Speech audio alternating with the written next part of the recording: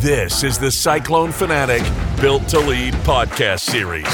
Presented by Graphite Construction Group. We build it better. Learn more at graphitegrp.com. Now, here's Chris Williams. All right, guys, what is up? Welcome to this month's Built to Lead podcast here on the Cyclone Fanatic Podcast Network. Of course, we are presented by our friends at Graphite Construction Group. The basis of this podcast is always to talk to leaders in their field. Obviously, we want to have it close to Iowa State athletics. No doubt about that. There are a lot of people. It's not just the head coaches, stuff like that, right? There are a ton of people behind the scenes, and we want to talk to leaders of all kinds on this podcast series. And the guy who I'm going to bring to you today, in my opinion, is one of the great leaders that Iowa State has to offer.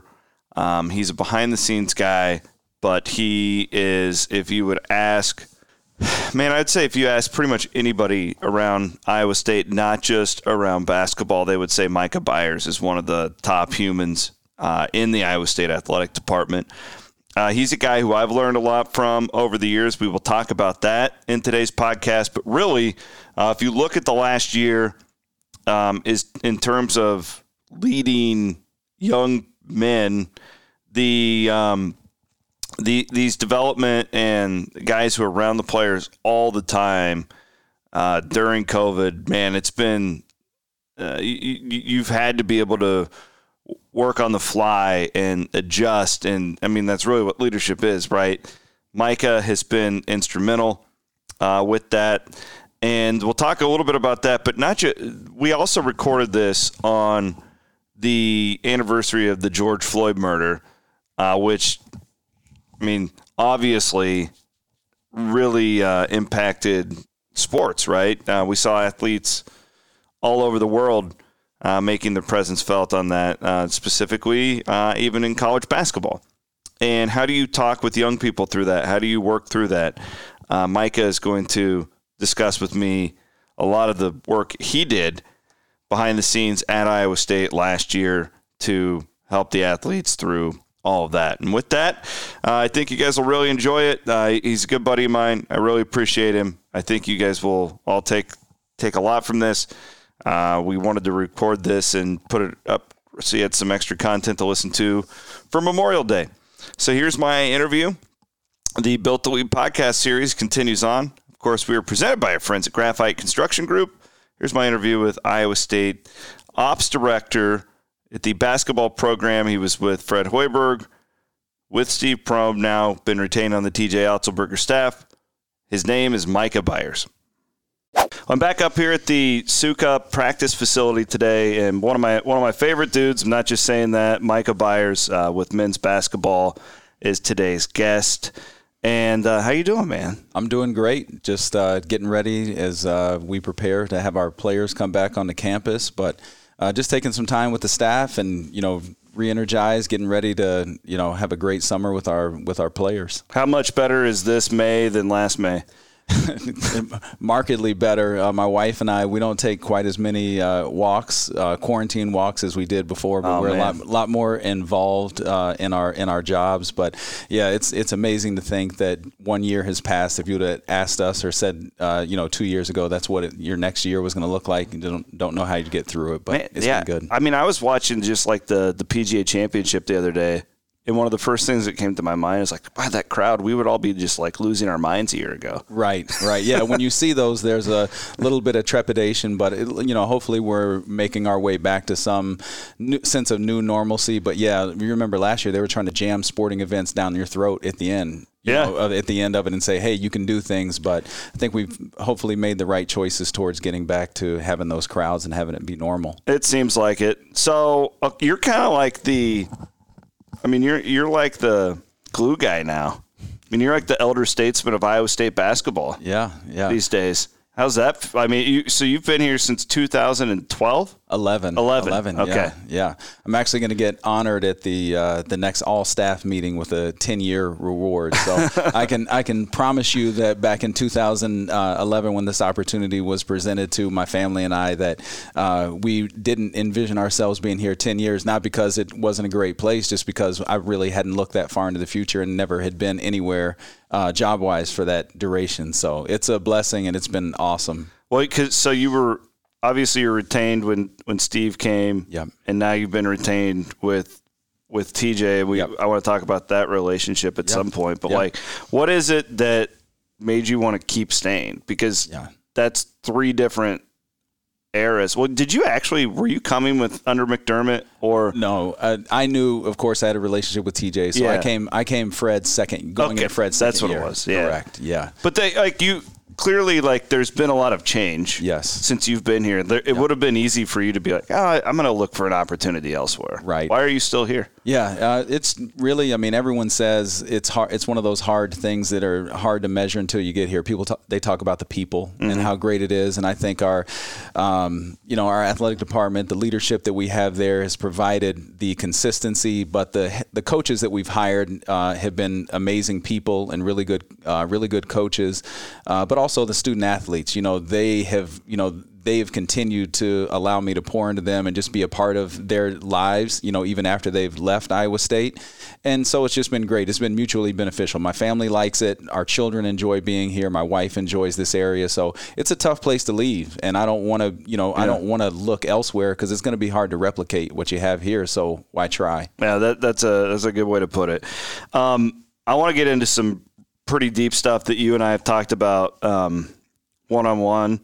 With our audience. But first of all, this relationship with TJ it's been kind of fascinating for me to watch. I specifically remember sitting in TJ's office when he's like, oh yeah, this guy from South Florida or Central Florida is coming, and he worked with me at Chipola, and he was talking. I kind of knew you before I even knew you, right? With that connection. But it is wild to look at where you guys are now, because I know how those JUCO jobs work. You're not living the life of luxury. No. And I think that was kind of the tie that bound us, because when we were there back in the 04-05 season at Chipola, coaching Mike Taylor, Stefan Hanna, that group there, that we were kind of all making the same salary. We were all up and coming coaches, all learning from one another. So you can go one of two ways. You can make each other adversaries, which that wasn't an option for us, or you become friends and then you fall in love with helping athletes reach the next level, which you can easily at junior college. And then we just continued our relationship because it was genuine. He's a great guy, and he's been awesome to our family. So yeah, it's been interesting to think back when we introduced ourselves back 2004 that it was going to lead to being a part of his wedding, and now being a part of his staff as a coworker, as an assistant coach, and then now working with him as a head coach. At what point in that relationship did you think that he would be a head coach? Yeah, knowing his drive when we worked together, quick story, when we worked together at Chipola, we had such a highly talented team that, we tried to make sure we never got it confused that what we were doing, there was not a coach on the staff that was over 30 years old, and we were going out and winning a tremendous amount of games. I think we ended up winning 35 games and setting the school record, but we didn't take ourselves too seriously when we went out there, because we knew our talent level was extremely high. But when we started to get into playing to go to Hutch, to the national tournament, TJ actually did the scouting report, and it was Daytona State College, and it was Brad Underwood was the head coach. Oh, and wow. They had an equally talented team, and it was the first time that I saw really TJ's laser focus in the sense of preparation for that scouting report, because we knew we had equal parts pretty much on the floor talent-wise, and to see him go out and put a scouting report together and interact with the head coach and make sure our athletes knew what Daytona Beach's strengths were.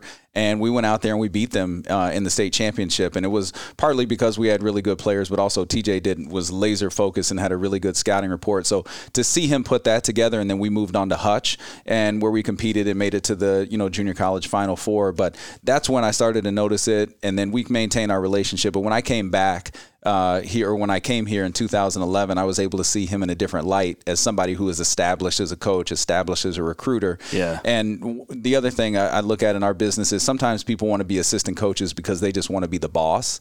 Other times people want to be head coaches because they want to be the boss. He's somebody that wants to be a head coach and he's earned it because he knows how to be a CEO of a program and take on all the responsibilities. And that's where sometimes I think it gets lost with people wanting to just coach the games. He understands what it means to be the gatekeeper of everything involved with a program. I felt like maybe you did too.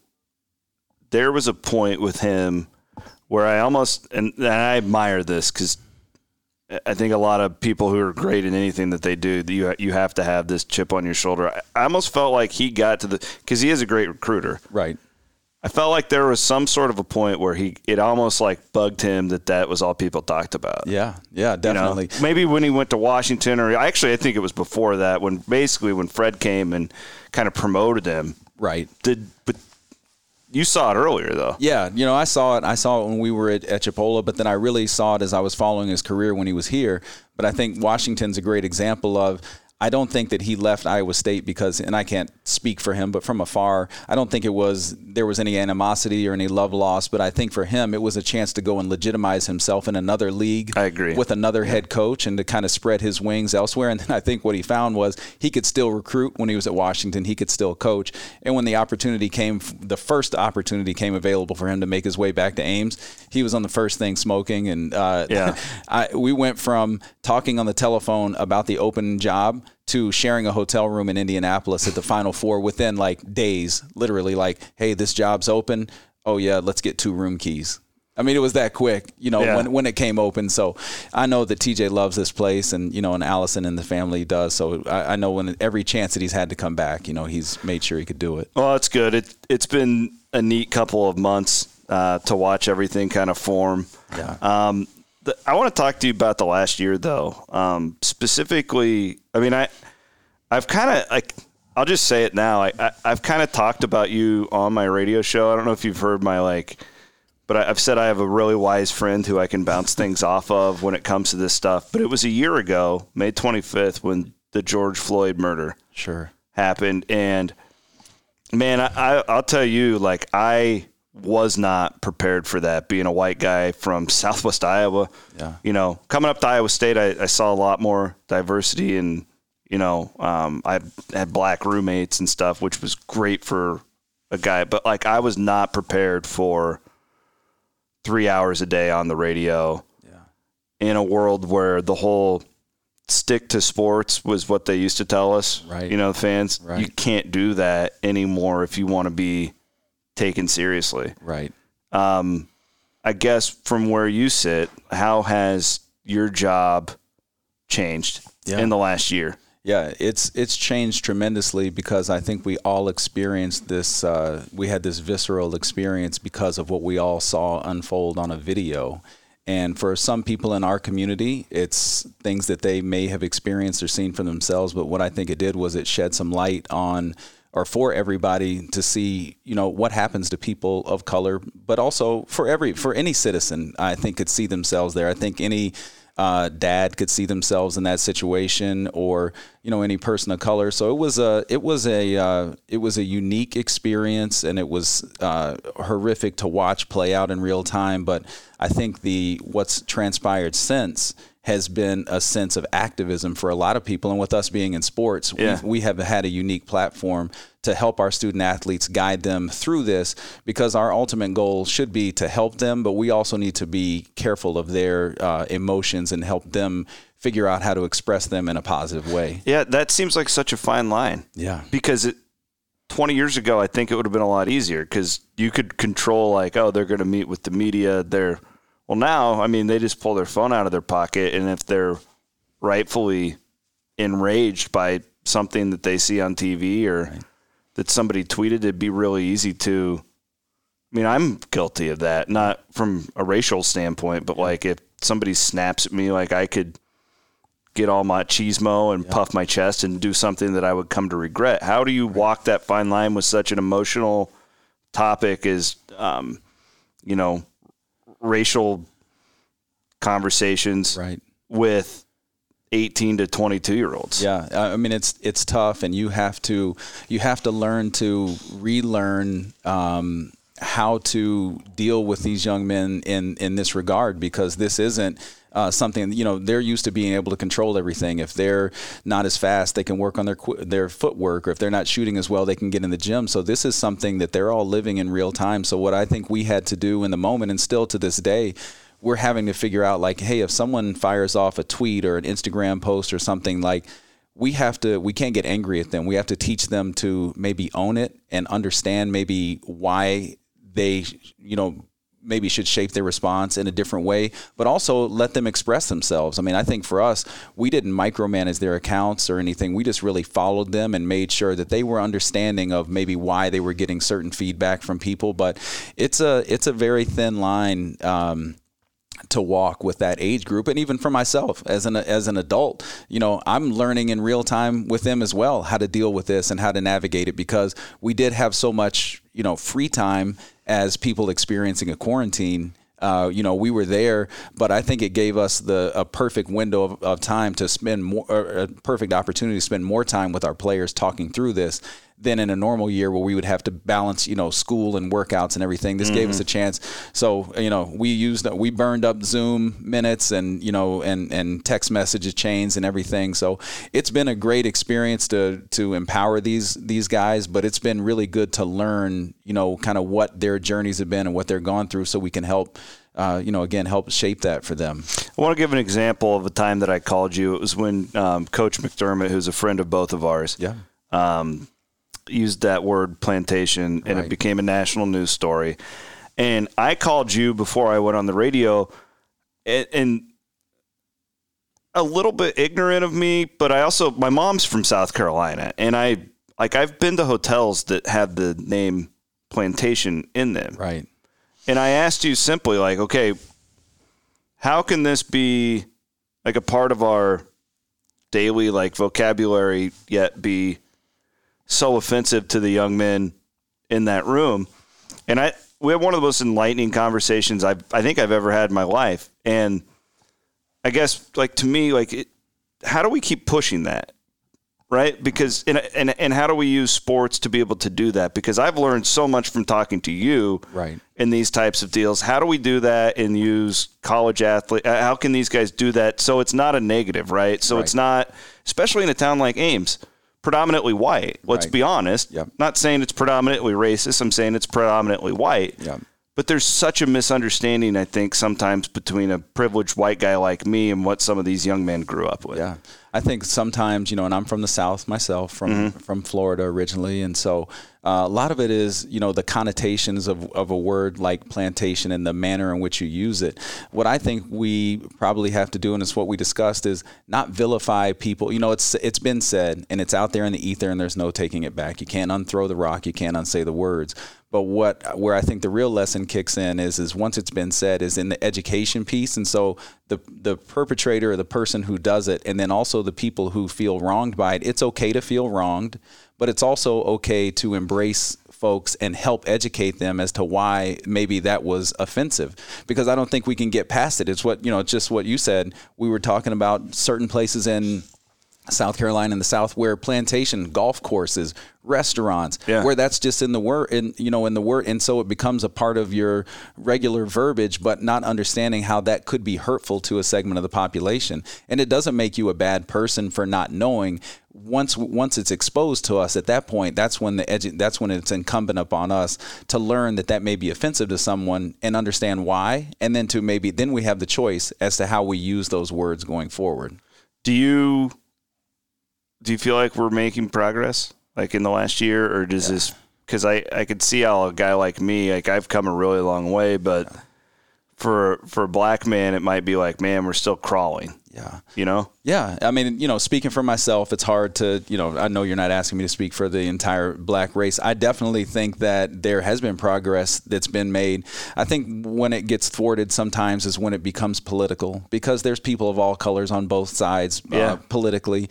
I also think sometimes when we use, somebody saying that people are being woke or using terminology like that, can almost seem that someone doesn't want to learn more. And I think that we're on a constant education process journey throughout our lives. And I think we always want to learn more. I want to learn more about, cultures that are different than mine. And I think the only way you can do it is by asking questions and meeting people that look different than you and that have had different experiences than you. So, I think that there's definitely been progress, but it's like anything. You want to continue the dialogue and not allow the movement to be thwarted because things are getting more back to normal from a post-pandemic sense. Mm-hmm. We have to carry this and understand that in all the history books and everything that we've ever read, you always read about it and wonder what it looked like in real time. Well, we're here and we're a part of it, but we have to embrace it. We just can't allow ourselves to go back to our screens and back to our silos and not continue to make progress. We have to continue to do this now and in 5 years and in 10 years so that we're more educated collectively. Do you think with college athletics is fascinating to me that, 5 years ago, Black Lives Matter was like a swear word, right, to some people. Yeah. Last year, it's on the NBA court during the playoffs. Right. Even look at the Colin Kaepernick. How much that conversation, in my opinion, that got hijacked pretty quickly for political reasons. But that has evolved. It still makes a lot of people mad, but I think more people understand where it's coming from. Right. I guess my question is, so I've seen growth where I feel like college athletes have way more power than they used to over their voice. And I'm not even talking about name, image, likeness stuff. It's just more I think it's really difficult for a coach now to be you can't use Twitter. Correct. 3 years ago, that was happening all over the country. Yes. Yeah. How do we keep pushing this in a positive way? Yeah. Right? Yeah. So it doesn't turn into, those woke guys, like you just said, how do we keep pushing this? Right. No, it's a great, what I think that we have to do is continue, and it sounds cliched, but we have to continue to educate them. Like you said, we have to embrace that they have more of a pulpit now to speak from. And so you can either go, nuclear and say no one on Twitter or no one on social media. Well, we know what reaction that gets. So what we need to do is continue to educate them. And I think that the Big 12 did a great job this past season with allowing, shooting shirts and emblems and logos. Yeah. And I also think that the student athletes appreciated that and embraced the ability for, kind of a faceless, office, like the Big 12 office for them. They don't have much interaction with them, that they were able to reach out to them and talk to them on a level that said, hey, feel free to express yourself. What I think we have to do as individual institutions is continue to educate, our student athletes on what it means to reach out socially, and continue to involve them into projects locally and then back in their home states. But I also think it's important for the Big 12 and these other entities to embrace them and allow them to continue to have a voice in what's important to them. So whether it's Black Lives Matter as a saying or the organization, again, there's not a real clear line of delineation there for certain people. But and it kind of depends on where.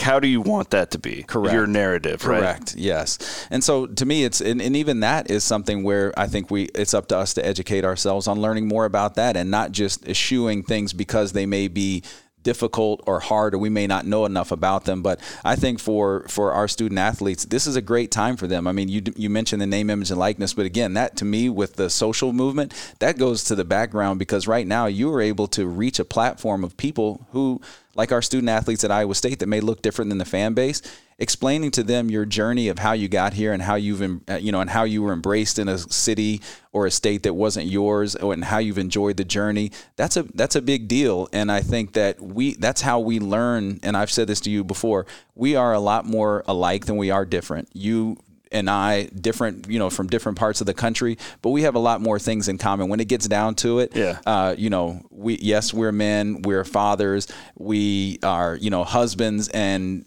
the truth is we may disagree a little bit on certain things, but usually when you talk enough, you realize you have a lot more common ground than not. Yeah, I think that's, most fights people get into, especially on social media, it's like, yeah.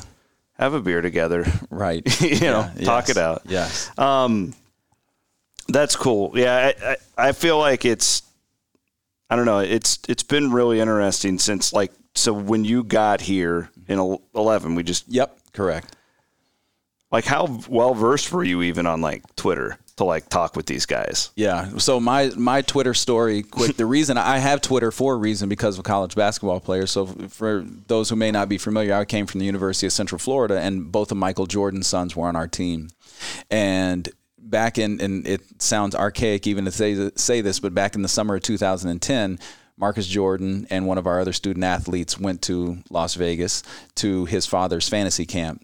And during the time of that fantasy camp, they rang up quite a charge at some of the local high-end stores. And Marcus, that was normal life for Marcus. And he was Marcus is Michael Jordan's youngest son. Mm-hmm. And what Marcus did was he took a picture of the receipt, kind of showing, hey, look what I spent this weekend, look what I did. And it was for over $35,000, and he tweeted the picture out. And so to Marcus, in his world, it was like, hey, this is what a weekend looks like when you ball out, when you're having fun. Well, what Marcus wasn't really taking into account at that time, and he was younger, and he's a successful entrepreneur right now, but what he wasn't taking into account is that dollar figure that he had tweeted out was more than the working wage of many Americans at that time. Yeah. And so our athletic department asked our coaching staff at the time, hey, someone needs to monitor these Twitter accounts or whatever this is. And so at that time, I was the youngest person on the staff, and they're like, hey, why don't you take this Twitter? And so I sat down and I asked one of our players, like, help sign me up and everything. So that's how I started on Twitter, was monitoring Marcus Jordan's account. And then I started to get followers and follow people back. But it's changed quite a bit since I got here. It used to be one of the big things when I first got here was people retweeting song lyrics and people not understanding context. Yeah. So, it's one thing to do a country lyric of the day, and someone may think that you're, somebody that really gets down and enjoys, a cold beer and hanging out with your friends. But if you repeat the middle verse of maybe a more hardcore song with different lyrics, they may think that that's what you're saying. And so there was a lot of, issues with context. One guy got fired from the Des Moines Register. Oh, really? Yeah. Now, I mean, there was a bunch of other stuff going on at the time, but he was a young white guy, and he had put some hardcore rap lyrics in. I think that was why he got fired. I'm not 100% sure, but I kind of understood it because I grew up listening to hip hop. Yeah. So it's like I could see how that, but I could also see like my dad would read what this guy had tweeted and not have any clue. Well, that's what some people would read that. Half of us would read it and go, man, he's plagiarizing Tupac. Yeah. And then the other half are like, man, that guy's going through some deep stuff, some deep, dark stuff. Like he's lived a life that I didn't know he lived. I had no idea he was from South Central Los Angeles. Over in Waukee. Yeah. Jeez. It's fascinating. All right. Hey, it's Kaylee Cuoco for Priceline. Ready to go to your happy place for a happy price? Well, why didn't you say so? Just download the Priceline app right now and save up to 60% on hotels. So whether it's Cousin Kevin's Kazoo Concert in Kansas City, go Kevin, or Becky's Bachelorette Bash in Bermuda, you never have to miss a trip ever again. So download the Priceline app today. Your savings are waiting. Go to your happy place for a happy price. Go to your happy price, Priceline. Let's keep doing a little bit of Iowa State basketball here. Sure. You guys, I like talking. You have one of my like dream jobs in the sense of like I used to love like the March Madness games in the NCAA football where I could put together the schedule. Oh yeah. Now it's not I don't think it's as glamorous as it was where I could do it in 10 minutes on there. Yeah. But I feel like the schedule making's been a lot more fun for you than when you first got here, right? Like it just seems like there's so many more opportunities for Iowa State. And I've said it each time you give me this opportunity to speak. The reason that we're in the higher level multi-team events is because of the way our fans show up, plain and simple. It has nothing to do with my Rolodex or my persistence, in calling or anything. It has everything to do with how our fans show up. So when we play in the Maui Invitational, it becomes easier to come back the next year. So those events are fun. The part that's different with a basketball or with a video game is right now, and because you're in my office, you can see on the board I have a schedule written up there for next year, and it looks great. But the problem is I need the game contracts back. From some of these teams. So it's great to, manicure this and find the perfect times and everything. But the truth of the matter is that a lot of times getting contracts back is difficult. But everything's like you don't just worry about you. You have to worry in the fall, like volleyball, football, women's basketball. Yeah. Like all of Wrestling. all of that stuff's going on. And I've said it before, and it's not hyperbole. Like, I am amazed still at 10 years here when a game gets scheduled, because there's so many things that would keep it from not being scheduled. A conflict with a women's basketball game, a volleyball match, a wrestling meet, gymnastics meet, and all of those things are great. And everybody are great partners working together. But you have a lot of things going on simultaneously to have somebody, and then that's internally, and then externally, the price has to be right, the date has to be right, the opponent has to be right for us.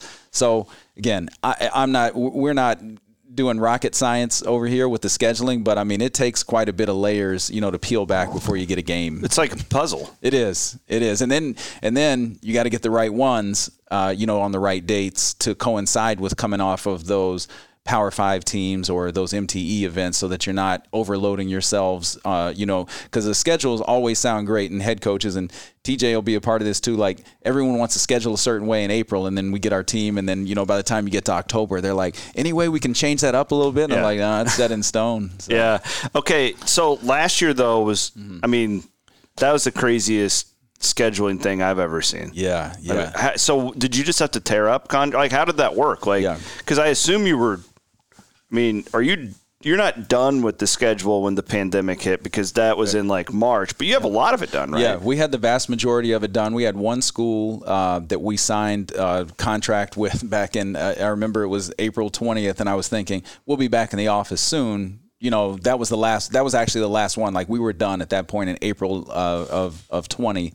And then as we got closer and closer, we didn't know there was a time at one point when we thought everything was going to be in a bubble. And then we're like, are we even going to have a season at all? And then once football started to become, a little more solid, that we're going to have a football season, I think then at that point we started to move more towards, okay, we're going to have some basketball, but wait, is that going to look like conference-only schedule? Because if you use the model that we did for football, one non-conference game and the rest. So we didn't know if they were going to make us play the triple round robin in basketball, or which that would have been tough. But what we did was once the first game date was established, it eliminated all of those other games that were already scheduled prior to that game day, because we had like 4 games scheduled before the initial, game date. So what we did was we just renegotiated the contracts with those individuals, for those games that were cut off. And then from the first date on until the conference season began, we just renegotiated some of the terms of the contracts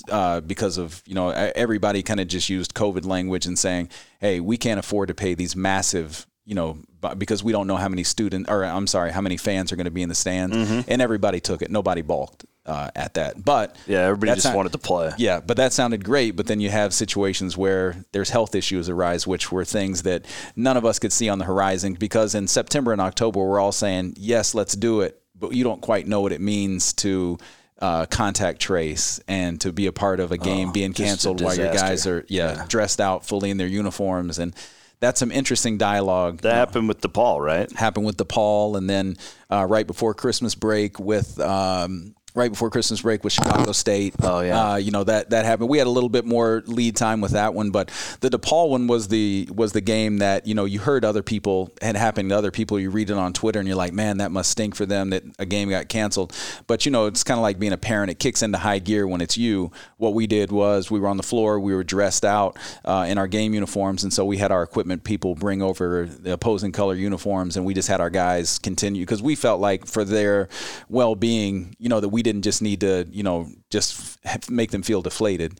And so once we realized that we were going to play DePaul, we did kind of a live scrimmage there that day. But then you get into conference play, and that's when we took our vacation to Lawrence. And I say vacation in the sense that we drove there on a bus, ate meal, slept in the bed, found out we had a COVID scare, got on the bus and drove back. So we vacationed in Lawrence in January, which is where a lot of people, choose to spend their free time. Just a nightmare too, because you guys needed those early games. We did. They would, just for confidence building, cohesion, and then, to have not only was there the non-conference games that you needed, but then you get 2 conference games jammed in there, and, and you have K-State at home, and then, on the road at West Virginia. That West Virginia game haunts me. I remember watching it in my hotel before the football Big 12 championship game. You just feel like we all know how last season ended up. Sure. But there were so many of those early games, the Texas game, where it's like, man, if goes a little different, like, right? Because those guys needed confidence. Yeah, it'd be crazy to think like how things could have just turned out a little differently. Yeah, and we probably didn't show as well, which is the listeners are probably saying it's an understatement against Kansas State at home. But then the way that the guys bounced back on the road at West Virginia, a good team, and it wasn't as though it wasn't like the Baylor game on the road where we shot lights out, where we had an outlier. Like, we were consistent that game. Against West Virginia, and then we just came up short at the end. But then also our next game, road game at Texas, I thought we played a very similar game plan. So, no doubt. You're sitting there thinking, is this going to be the way it goes? And then we ran into, I think, Texas Tech right after that, and they shut that down a little bit. Okay, so Williams Fantasyland here, okay? Mm-hmm. So, like, you're like, okay, I need a date on it's November 30th. Yep. Okay. Is there like a software?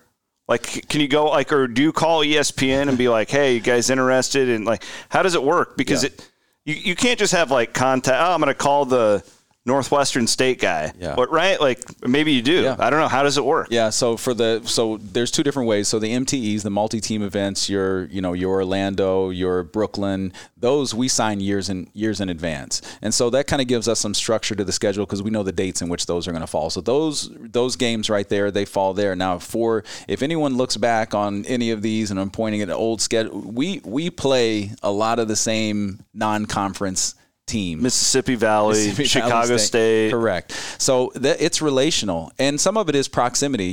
I have a map on my desk that I look at that shows the distances between teams. And one thing I noticed when I was at the University of Central Florida is I thought I was a scheduling guru because of the proximity of all of the teams to Orlando and the ability to fly in and out of Orlando. And then once I got here, and Coach Rutter blessed me with the chance to do the scheduling. Or got it off his plate, whichever way, however you take it.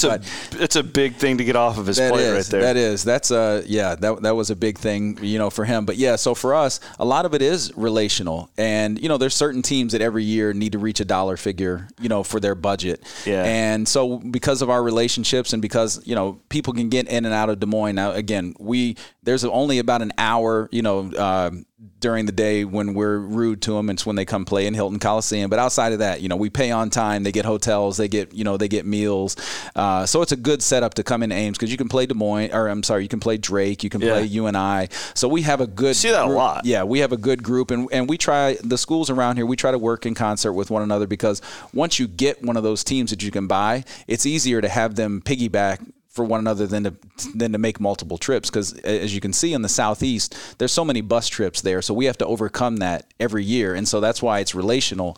We have to continue to. I'm finishing up this year's schedule, but we're already talking for the following year's schedule because anytime you can kind of see that somebody played here 2 years ago, they're always game to come back. And so that's why you may see a little redundancy with our schedule, but it's just hard to get new teams to come here. It's hard to get California teams to come here because of the time change, from the West Coast. It's a little easier for the teams to come from the East Coast to the Central. I don't know, maybe give us a little preview. Yep. Are we going to get South Dakota State again? I'd love to see the Hendo TJ matchup. Yeah, I think we probably have a better chance of seeing a steel cage match between those two than we do based on last year's results and the familiarity there. We probably actually have a better – people may want to see like our two staffs play basketball against one another. I think that would be a great match. I don't know how TJ and Hendo would match up. I think Hendo would probably win that one. He probably would. TJ just on sheer grit may get himself into the – What about Penny? I mean, TJ and Penny. Yeah. Again, you could take Penny now. I don't know. You're in better shape these days, I think. The thing that TJ has is just I say it's grit, but it's a little bit of just like stubbornness and anger that he's going to overpower whomever, unless it's some of these bigger guys. But yeah, no. So that was it. I was so disappointed. I love those guys with PD and Glidden and that staff when they came last year. Yeah. So okay. That's fun. There's not like a portal because I was wondering, is there like a scheduling portal or is there like a transfer? So sorry, I didn't fully answer your question. No, yes, there is, but it's one of those things that's pretty congested. And what happens is you can send a message out to it. You can put up your available dates, but what happens is you get a lot of teams that you don't want. You're going to get team that's 114 out of 356, and you don't want to buy them. So they're always looking for games, Cal Santa Barbara, St. Louis, teams of that nature. They put their names in there as well. So it is kind of a big scheduling website. And you're like, it makes for an awkward conversation if you're like, sorry, we don't want to pay you to come play, in Ames. These aren't the typical teams that we would pay to play. So I don't venture into that land too often because we do have the relationships built in. And if it's not somebody that I know directly, usually it's somebody on the staff that can help us. But there is a database for people to be able to use. But it just gets really clogged in there with a lot of teams that are pretty good that want to get bought. Do you think there's any chance that Drake and you and I will ever come to Hilton again? Man, or is it too hard now? When I first got here, I was floored by the fact that we played them in home and home. It was so rare. Yeah. And, Kansas ain't going to Wichita. Right. And that's what, I'm coming off of a year when I was at Central Florida, and the year before, we actually played Florida and beat them at a neutral site. We actually played the first game at the Amway Center where the Magic play, and I think they were just like, all right, that's it. It's done forever. And so when I came here, my first game that we ever lost was at Drake. In that tiny little locker room, Scotty Christopherson and, Chris Allen and Royce and that crew. We didn't play great. Drake played well. And then we played UNI at home, and I'm sitting there watching this guy Tuttle, and they're making all these shots. And I'm like, I can't believe we're playing these games. But it was it was a cool thing. And then the Big Four Classic I thought was awesome just because we were all there collectively. But right now in the, say climate that we're in with David Harris being at Northern Iowa and the two teams, Drake and Northern Iowa, playing in conference play, and then Iowa not playing either of them. I hope at some point there's another iteration of the Big Four, because I think that's the easiest way to pacify everybody. But I don't know if it'll ever get back to that point. And I think another thing too, it's easy. See, I see it from both sides. Mm-hmm. Like, I get it why if I'm a Drake fan, like, this whole thing would piss me off. Right. I understand the little guy. Yeah. But I also understand, like, there is a certain financial thing that you guys have to hit, and it's like, well, if we want to do these things for our players and be able to recruit and compete with the big boys, like, we can't just be giving up home dates all the time. Right? I mean, that's especially now because you're giving up a game, right, with the SEC, the Big East. Yeah.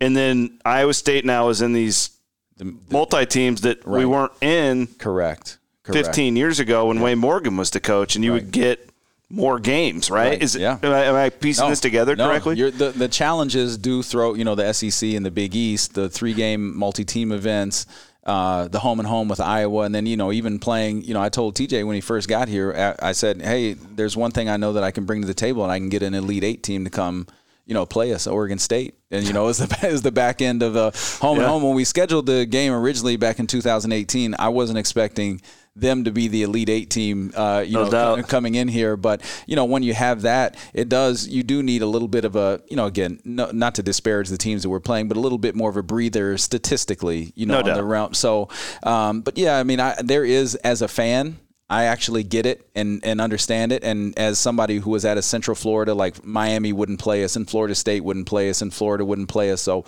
I understand the reasoning behind it. I'm happy to see the success of those teams. They're really fun to watch.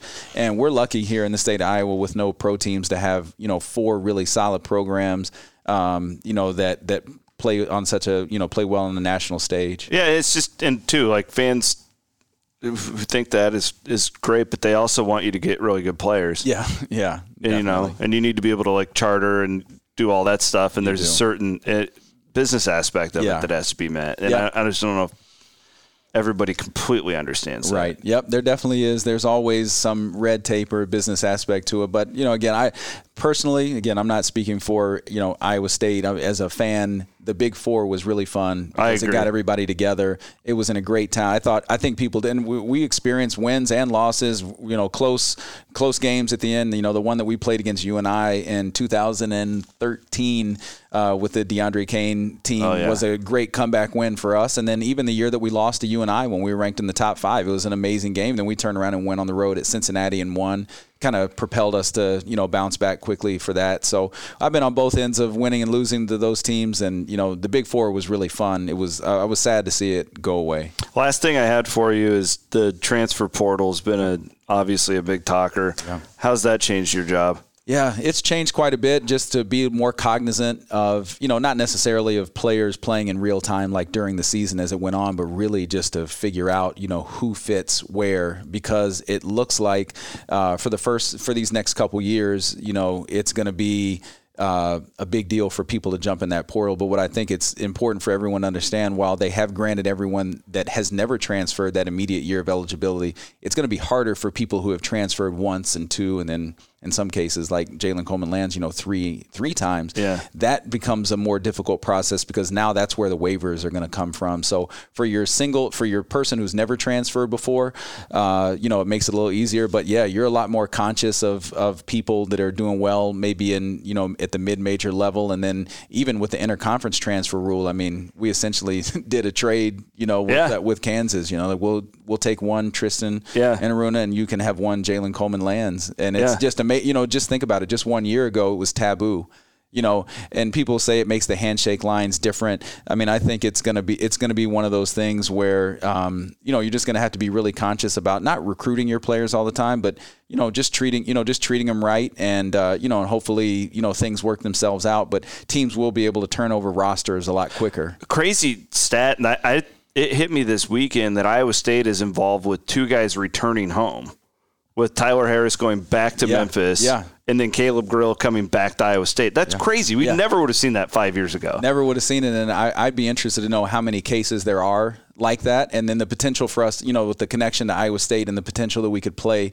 It makes it even more. It makes it even more unique. But that's another thing where you're not as conscious of it if it's not happening to people that you know. And it'd be one thing if only Tyler Harris was returning or only Caleb, but to know that there's that Iowa State connection, hopefully it's mutually beneficial for for both of those guys. But it's definitely a unique experience. All right, I told you to get ready for this. Our sponsor, Graphite Construction Group, is giving $500 to the charity of choice for all of my guests this year. Where are you going to go? Yeah, I'm a big boys and girls club person. So hopefully, Boys and Girls Club of Ames. I grew up in Gainesville, Florida, and as a parent of a single child, the boys club is where I played, my first football, basketball, and baseball. And hopefully that's something that we can help, with a donation to those folks, because just for me, it was really pivotal in my childhood to have somewhere to go. It was where I told my daughter the other day to play softball. It's where I hit my first home run, and she said, "Prove it." And so I can't prove it other than to tell a story. And we were probably playing on a 100-foot field, but but still, that's where my first really good sports memories were from, and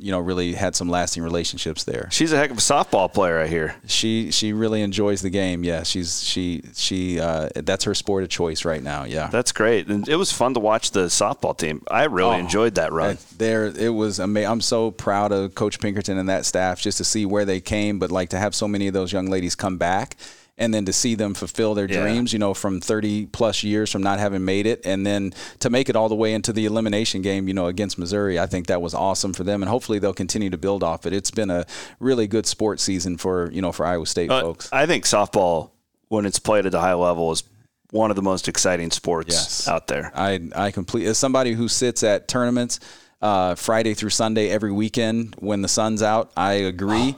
The games do move fast, and you don't have to worry about people checking over their shoulder to steal bases and stuff. It moves pretty fast, but it's a fun sport. And I've told this story a lot when I was doing preps. We used to fight over who could do the softball compared to the baseball, especially at the high school level. Yeah, I believe it. No, it's fun, and I think they get the rules right with it. Again, baseball is sacred. It was my first love. I love it to death. Cards, everything. I love it. All of the rules of the game. But softball, it just moves. It's such a quicker pace. They make contact with the ball. They're making plays, in the field. So, do you coach at all? No, from the stands only. But mostly just run through the bag. I just tell the girls run through the bag all the time. My wife tells me to quiet down, just so they run through first base. No, that's great. I'm kind of getting the first taste of it with my daughter. Nothing's better. Nothing's better than being out there and supporting your kids. And they have great behavior when they're around other people. They save the bad behavior for you when they get home. I know exactly what you're talking about there. Yeah. Thank you, my man. I appreciate it. We need to do this more often. All right. Absolutely. Thank you. All right. He's Micah Byars here on the Built to Lead podcast.